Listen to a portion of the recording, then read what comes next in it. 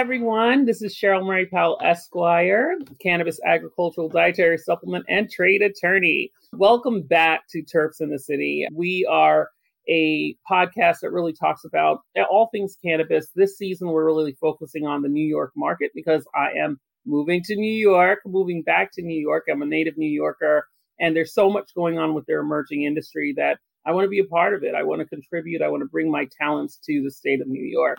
With that said, on today's episode, we have a very special guest. Our guest is Beth Waterfall. She is a highly regarded industry professional. She has done so much in the industry. She's from the state of Massachusetts, but she is doing events all over the Northeast. You want to be a part of this? Let's hear from Beth. We fortunately got a chance to meet up in New York. So welcome to Terps in the City, Beth. Thank you so much, Cheryl. Pleasure to be here. Thank you. So let's talk about New York. You were up there, or you would be coming down from Massachusetts for the MJ Unpack conference. How was that for you?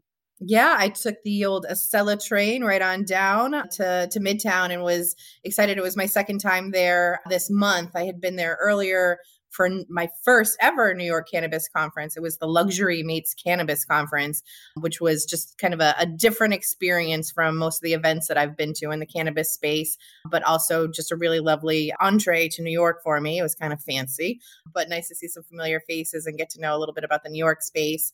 But coming back most recently last week to MJ Unpacked in New York, that was definitely more intensive, more people, more programming really related to building up businesses, really great opportunity to see some of the brands that are either coming out of New York or wanting to come into New York. And that was really my interest in coming there out of Massachusetts to see what's coming out of New York. It's obviously, or maybe not obviously, but New York has a very active cannabis industry already.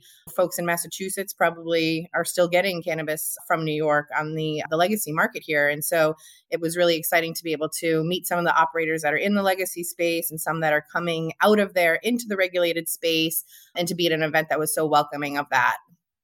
Beautiful. Yeah, it was a great event. I thought that they did a great job with the MJ Unpacked. I missed the Vegas one. I did attend the LPP, Last Prisoner Project. Shout out to Last Prisoner Project event in Vegas. I was fortunate to be a +1 for that event, and I was determined to be at their next event, which is New York, and it was a hit.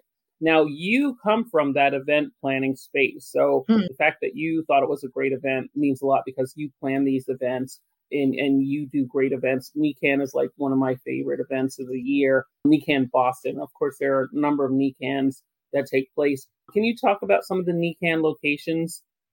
Absolutely. And thank you for your kind words about NeCann. NeCann, the New England Cannabis Network, that's what it stands for. They've been a part of my life since I got into the cannabis industry back in 2015. I had been working in a law firm I was at an accounting firm at that time. That's what it was. And I saw that there was this cannabis convention coming to Massachusetts. I hadn't been particularly satisfied in my career facing becoming the chief marketing officer of an accounting company, which to family and folks that I'd grown up with, that would be very impressive, but it just wasn't fulfilling for me. And so I saw something online about this cannabis convention in Boston and thought, well, I love cannabis. Maybe there's an opportunity for me to my refined skills, my sophisticated marketing skills, and just to learn. So 2015, that was before we had regulation here in Massachusetts. And it was just kind of the universe opening things up for me at the perfect time. I was able to meet people at the convention, just learn. My eyes were just opened up, my mind blown to what this industry was and what it was going to be. And so after the show, I connected with some of the speakers, but then also connected with the president of NeCann, Mark Shepard, and said, hey, I'm trying to get into this cannabis space. I'm really excited about it. I have a lot to contribute. Is there anything I can do for the conference? Because I do events and marketing and in the accounting and legal space. And he was gracious to say, hey, I've got this old blog that we haven't been doing anything. Do you want to take that over? And I started just blogging for NeCann, just little things about news in cannabis. And then fast forward to where I am now with NeCann. I'm now the programming director where I oversee the educational programming. So I'm not necessarily involved in the expo hall or the sponsorships. It's really on the educational side, which is perfect for me because I know how much cannabis-related education transformed my life in that kind of environment. So I take it really seriously and see it as just almost like a responsibility to carry that forward for other folks. And so I'm very thoughtful about who the speakers are, what the topics are. People apply. We also recruit people to speak, reach out to people, because it's just a responsibility to educate people and help them know what's going on in the industry, know what's going on the advocacy side of things, know what's coming in from other states or other countries sometimes, and just helping people be prepared with information so they can make whatever decisions are best for them, whether that's consuming cannabis for a medical purpose or getting a job or starting a business or becoming an investor, or for folks that are in the ancillary side, people that are vendors servicing the cannabis industry, just helping them understand the nuances and get to know the people that can really help them succeed, or where they can help others succeed. So I really love my work with NeCann, working right now in Chicago. So it started with Boston. We've done other events across New England, but for this year, the next event's going to be in Chicago, then Albany. There's also a Burlington event, Atlantic City, and then Portland, Maine. And then we'll be back focused on Boston 2023. That's fantastic. And when you say Albany, that's Albany, New York. So you Albany, New York. Yes. New York event plan. Albany is where all the legislative activity takes place. So it's such a great location for NeCann. You spoke briefly about the legacy operators in New York. I think Joe Bondi said it best. And one of my last episodes, he said, New York is the epicenter for cannabis. And I think that is so true. A lot of the legacy activity does flow through New York. And some of my work is around integrating the legacy operators into the legal space. So I've been doing a lot of that work lately, meeting with legacy operators, and they're really enthusiastic about bringing their talent, their skills, their expertise into the legal cannabis industry. And that way we can avoid having a dual market like we see in some of the other markets, especially out west. So that's going to take everyone to be on board with that.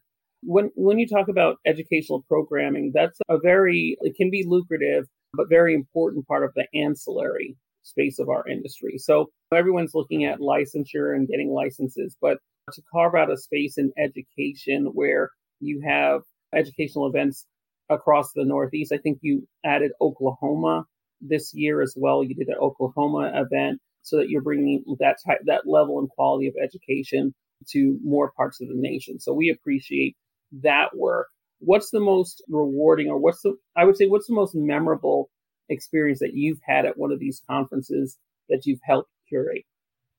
So my most memorable event, it's not necessarily at a conference, but it was at a networking event in the cannabis space. And this was very early. When I first started getting involved with cannabis, I knew from working with executives the value of reputation, business development, of thought leadership, of being respected and seen as a leader and somebody that was trustworthy in the space.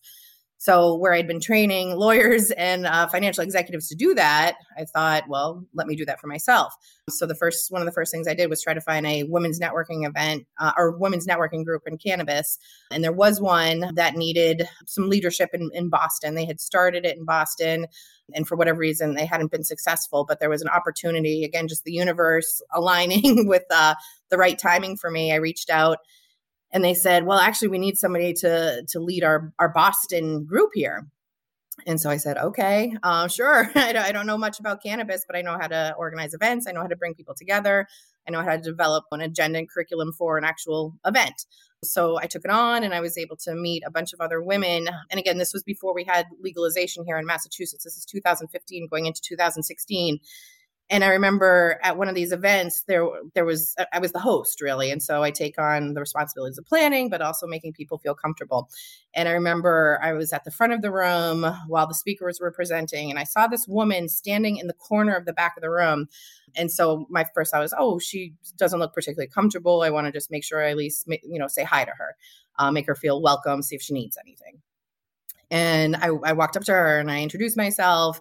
And she was almost afraid of me. Like, you could tell she was just so uncomfortable and like didn't know what to say to me because I was really outgoing and excited to be there. And she said to me, and I'm going to paraphrase, but basically like she said, I shouldn't be here. If my husband knew that I was here, or if her ex-husband knew that she was there, basically that could mean, and I'm getting the chills even talking about it.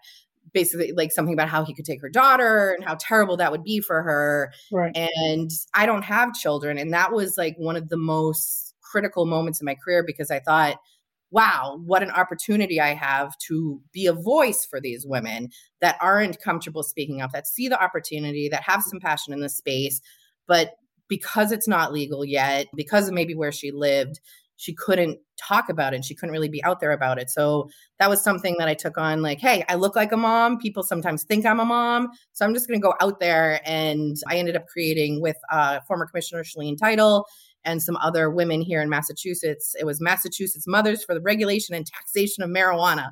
And we did this group just to educate, really reach out to mothers and women in particular, as we had question 4 on the ballot here in Massachusetts, just trying to, reach women and let them know that it was okay to be open to this, that it was okay to be curious in the space, whether they were going to use cannabis, whether they were going to support somebody else who used it. Please vote yes. There's a lot on the line for people here.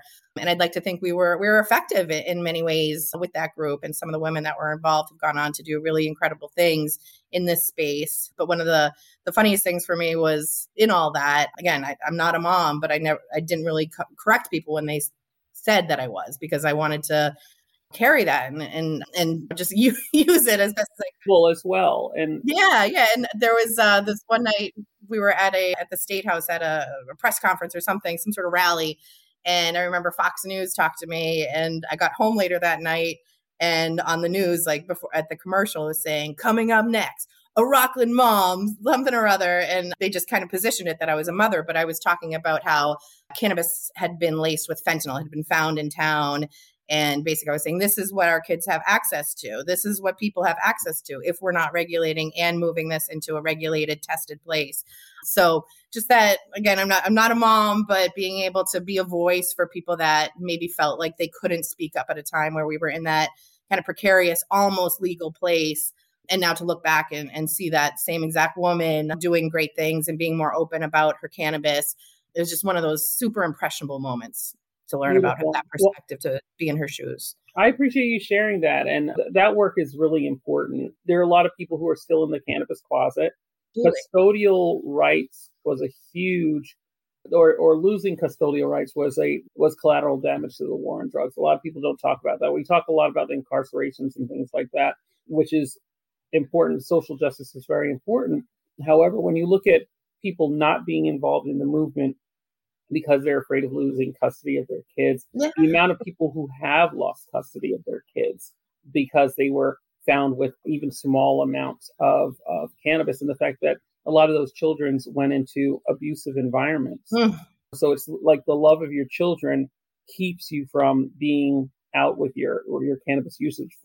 Fortunately, after we've gone through the period of legalization, we're seeing where the judicial process has changed, and because cannabis is legal, judges aren't considering it the same way, but it's not often on the books as far as that being a mandate. It really is still up to judicial discretion in many markets. So that's really powerful work that you've done. And we met, you were doing a online education event. I'd like you to talk a little bit about your work with Elevate and Elevate Massachusetts and that work. And before we do that, look, do you recall the date for the Albany event? And if not, can you at least share the website so people can find it in New York? Because a lot of people from New York follow this show. So we want to make sure they can take advantage, get it on their calendars to meet up with you and have that NeCann experience. Absolutely. So it's at the Albany Capitol Center in Albany, August 26th through 27th, 2022. So it's coming up. And if folks are interested in participating in that event, like I mentioned, I'm on the educational side of things. There's certainly sponsorship and expo opportunities. But if you want to be a part of that educational component, if you go to NeCann.com, there's a speaker application on there where it's pretty simple form, just who you are, what you're going to talk about, and what people will take away from that, what people will learn. And that's such a huge part of when I'm evaluating these things. What are people going to learn? What are they going to get out of this? So I definitely welcome and encourage folks to put their hat in the ring there. And it's a wonderful way, not only to touch others and empower others, but if you're building your business in New York, where this is a new regulated space, getting on a stage is a great way to elevate your thought leadership presence and to just meet people. The people in the audience may be inclined to ask you questions, want to connect with you. And then just the value of being able to promote that you're part of an educational event like that can help your your followings on social and everything. So it's, again, the getting involved in thought leadership. And what a great opportunity too, as the regulations are still being developed for New York. It's a great time for people to really start making their mark and getting known for the good stuff that they're doing. Fantastic. I will definitely be filling out one of those forms, and I'll encourage the legacy guys we're working with to love that. To be involved. Let's do a legacy panel. Let's do a legacy panel. Let's put that together. So we'll talk offline about what that looks like, and I'm pretty excited about that.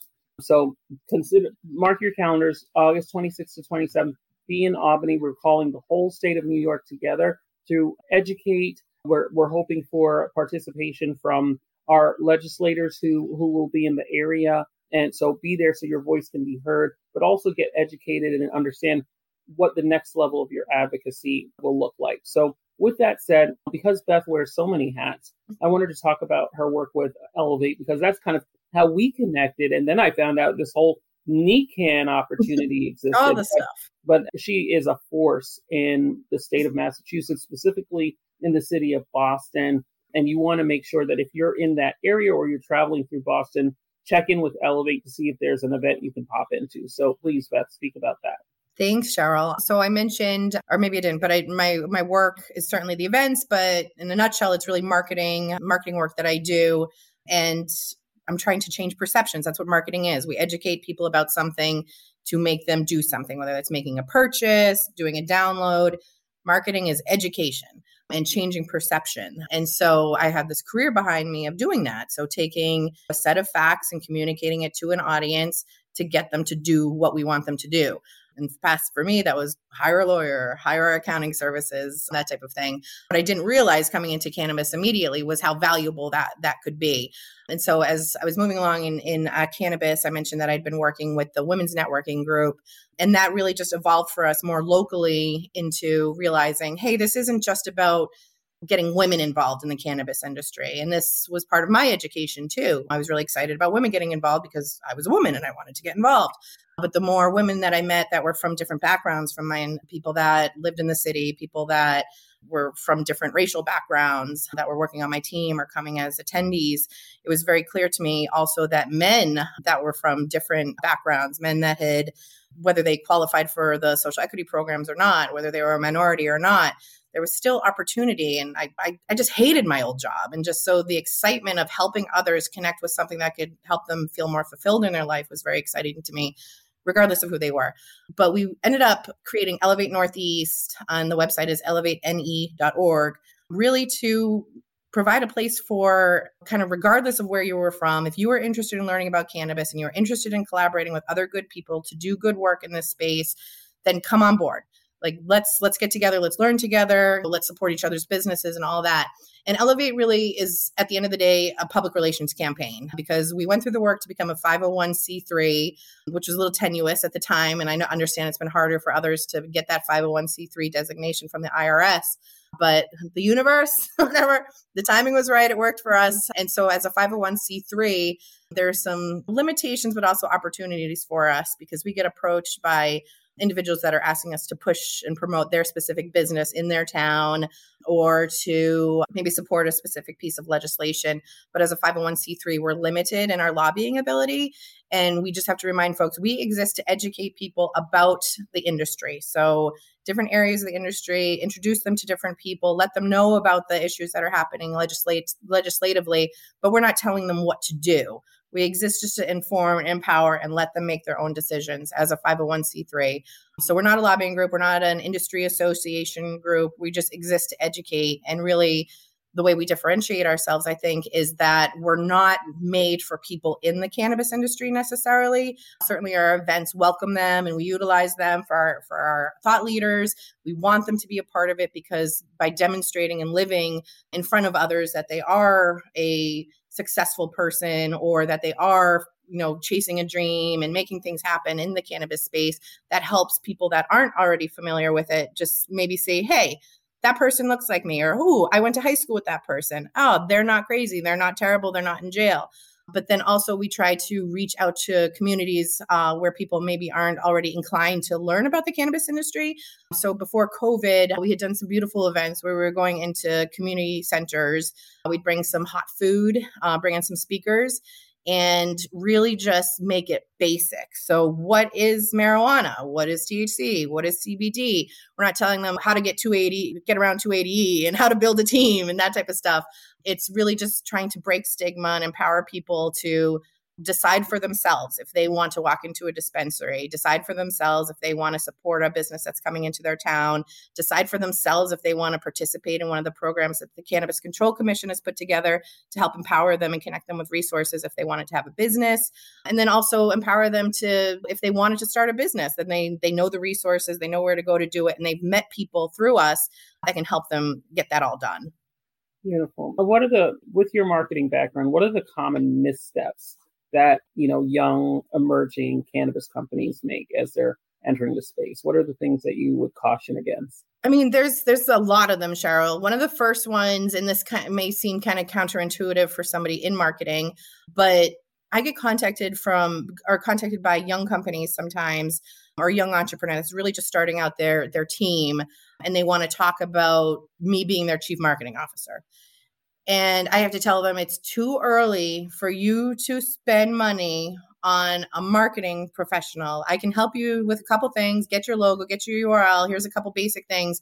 But you do not need to be paying marketing right now. You need to be paying your attorney. You need to be looking at your real estate. You need to be setting up the stuff that's going to get you across the finish line. A pretty logo isn't there right now. At some point, yes, let's get there. But people think we're just going to set up a website and we'll have a business and people will come. That's not necessarily the case. So often it's like, hey, let's talk in a few months. Now just isn't the time. You don't need to waste your money on me. Another big mistake that we see people making is maybe getting a little too late on that kind of thing. Yeah. So we see this sometimes, or a lot of time with names. So entrepreneur Joe wants to start a business that's Boston Weed Company or whatever it happens to be.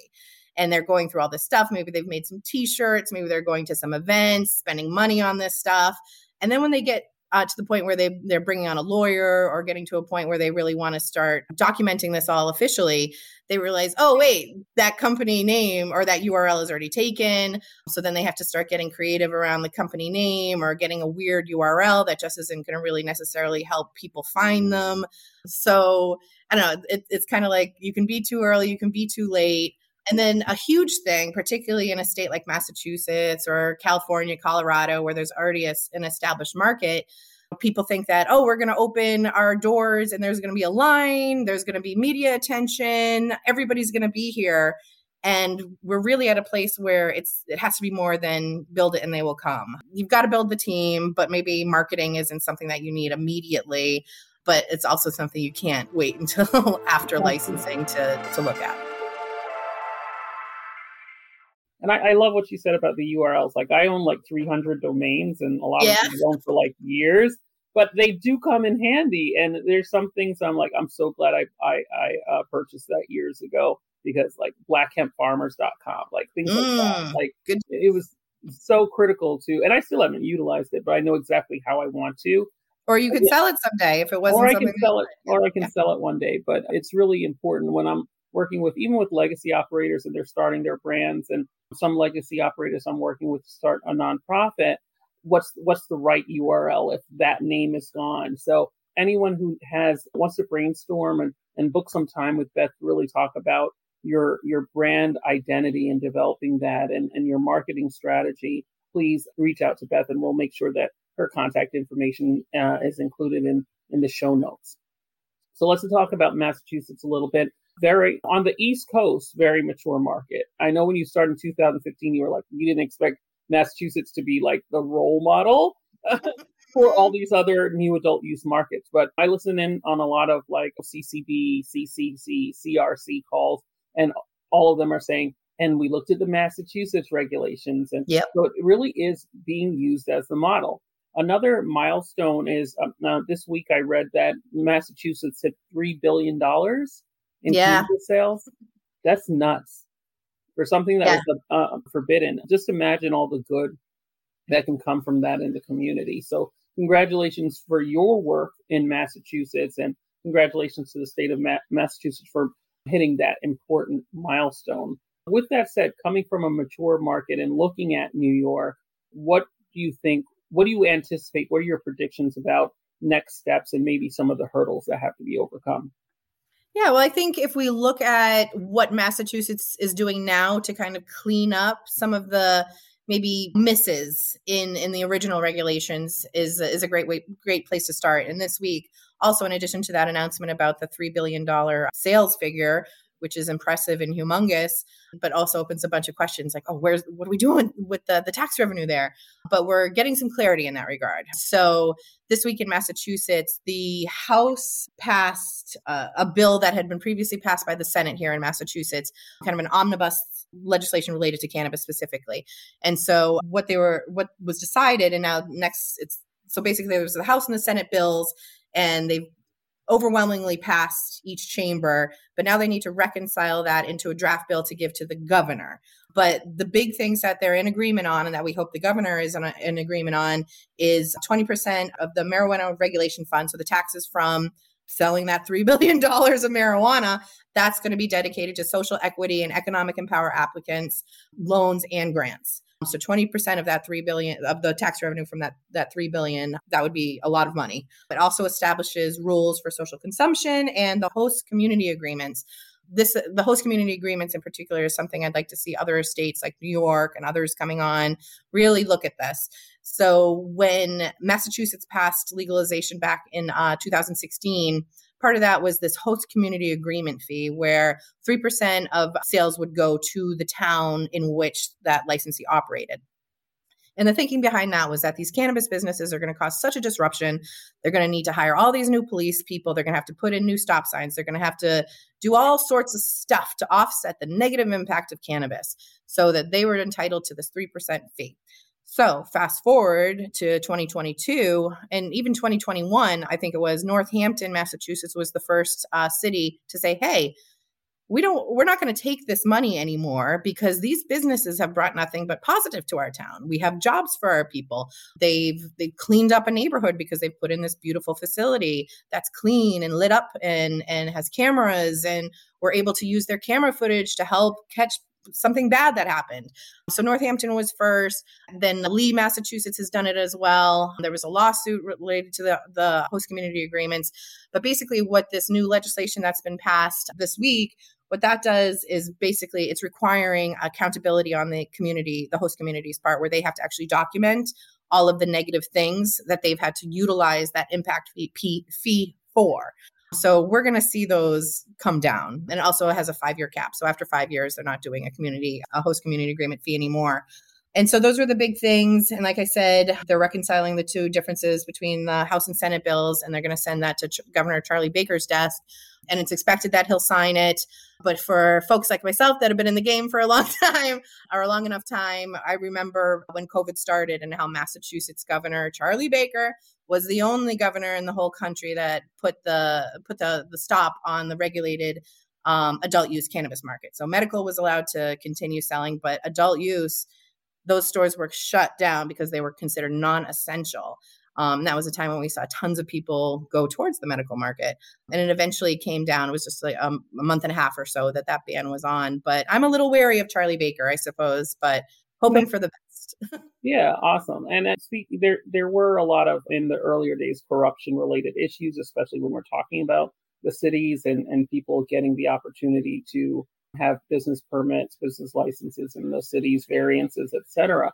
And with that said, with New York coming on board, there's a lot of conversation about social equity and their ability to acquire spaces. I know New York has kind of publicized that the fund will be used for that part, at least a part of the fund will be used to identify these spaces and then give favorable terms between the state and equity related. What are your thoughts on the plan? What are your thoughts on making sure that when it comes to real estate and approval from municipalities, that the social equity and legacy operators get a fair shake?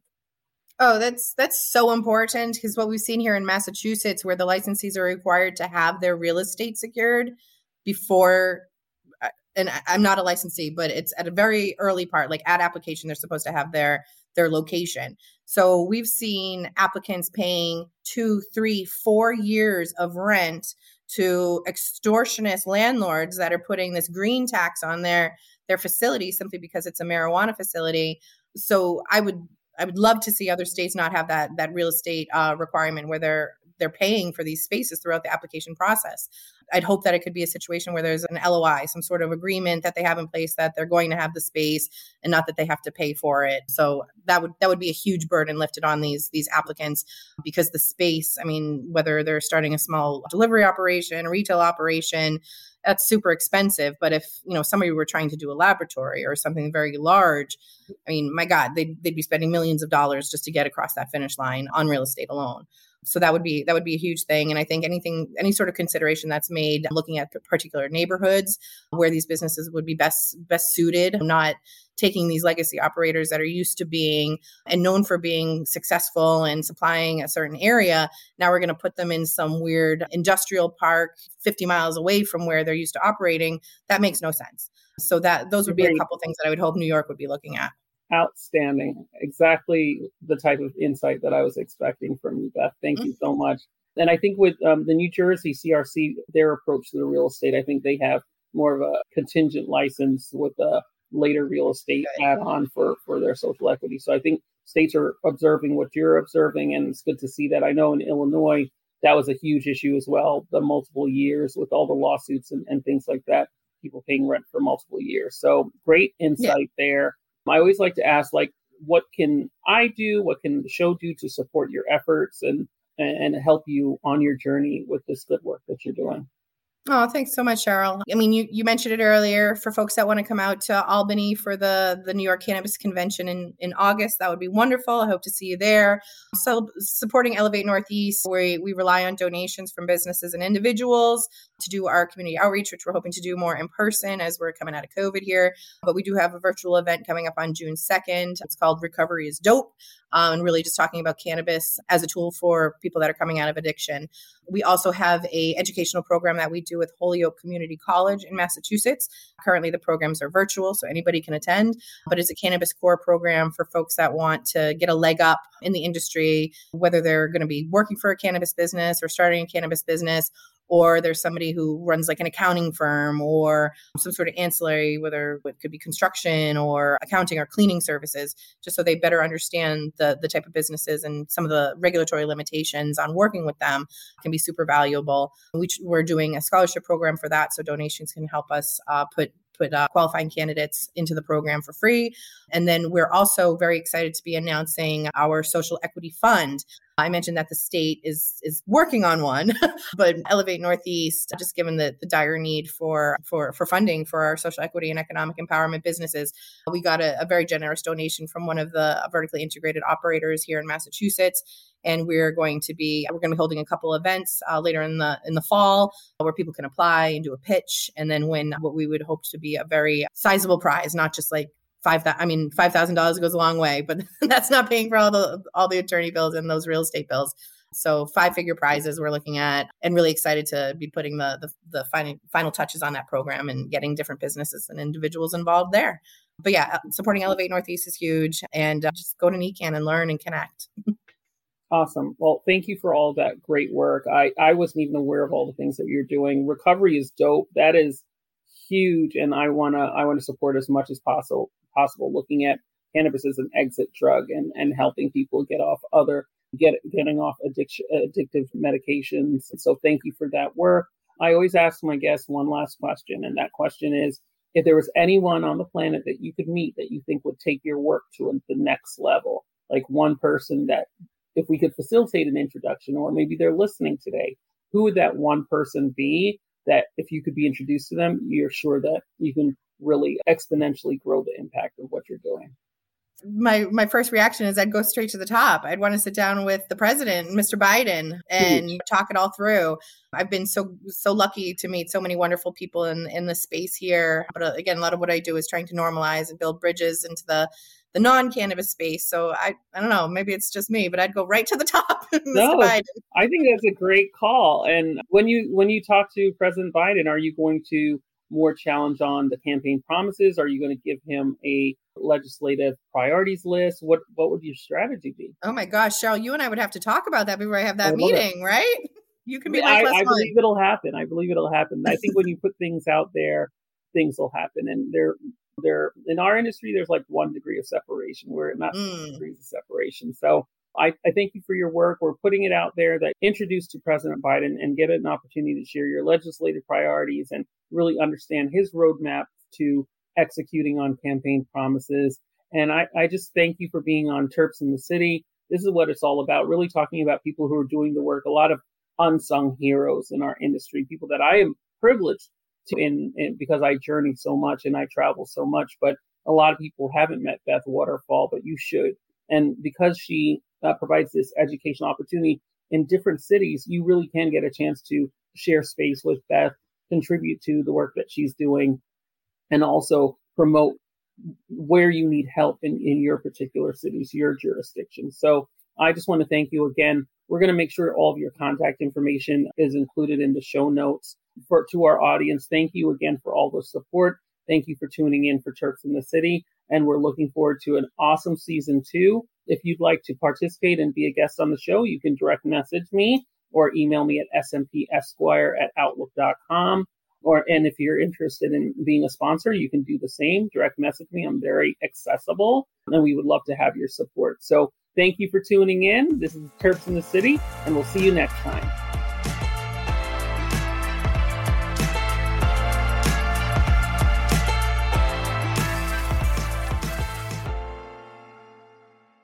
Thanks for listening to today's show.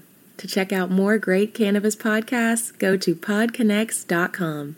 Here's a preview of one of our other shows. Tune into a Major Journey podcast today, where guests take listeners on journeys and immerse themselves in the roller coaster ride both in and out of the cannabis space that brought them to where they are today. Throughout our conversations, guests share valuable lessons that they've learned along the way that listeners can use to empower growth both in their personal and professional lives. Check out A Major Journey today on all major podcast platforms.